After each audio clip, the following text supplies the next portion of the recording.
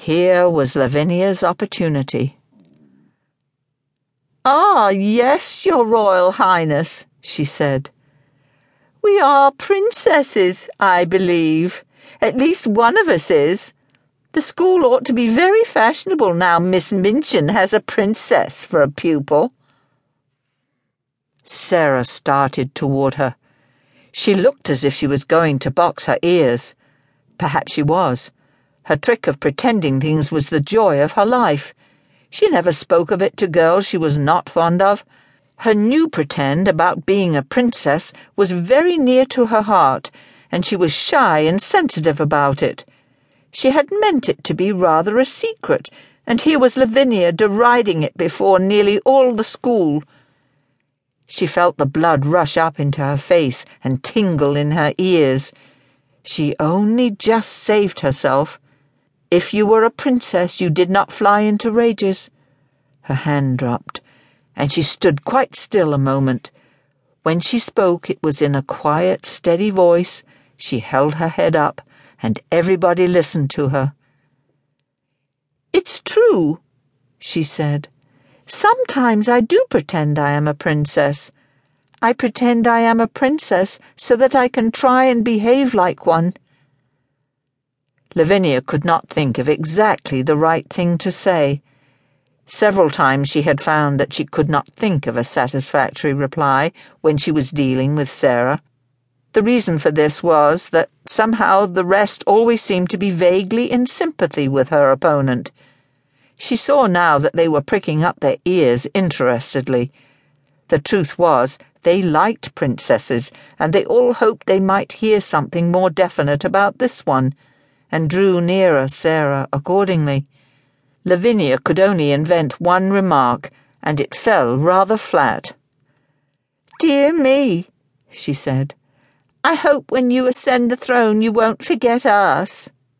"I won't," said Sarah, and she did not utter another word, but stood quite still and stared at her steadily as she saw her take Jessie's arm and turn away.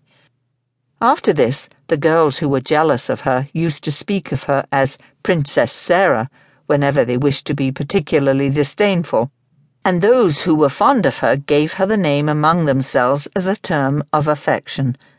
No one called her Princess instead of Sarah, but her adorers were much pleased with the picturesqueness and grandeur of the title, and Miss Minchin, hearing of it, mentioned it more than once to visiting parents, feeling that it rather suggested a sort of royal boarding school.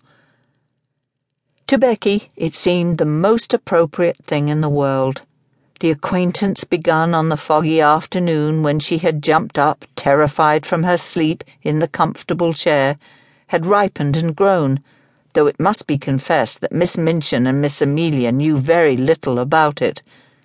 They were aware that Sarah was kind to the scullery maid, but they knew nothing of certain delightful moments snatched perilously when the upstairs rooms being set in order with lightning rapidity, Sarah's sitting room was reached, and the heavy coal box set down with a sigh of joy. At such times stories were told by installments. Things of a satisfying nature were either produced and eaten, or hastily tucked into pockets to be disposed of at night, when Becky went upstairs to her attic to bed. "But I has to eat 'em careful, miss," she said once, "'cause if I leaves crumbs the rats come out to get 'em." "Rats!" exclaimed Sarah in horror. "Are there rats there?" "Lots of 'em, miss," answered in quite a matter-of-fact manner. "There mostly is rats and mice in attics. You gets used to the noise they make scuttling about. I got so I don't mind 'em so long as they don't run over me pillar." "Ugh," said Sarah. "You gets used to anything after a bit," said Becky. "You have to, miss, if you're born a scullery maid. I'd rather have rats than cockroaches." "So would I," said Sarah. "I suppose you might make friends with a rat in time, but I don't believe I should like to make friends with a cockroach."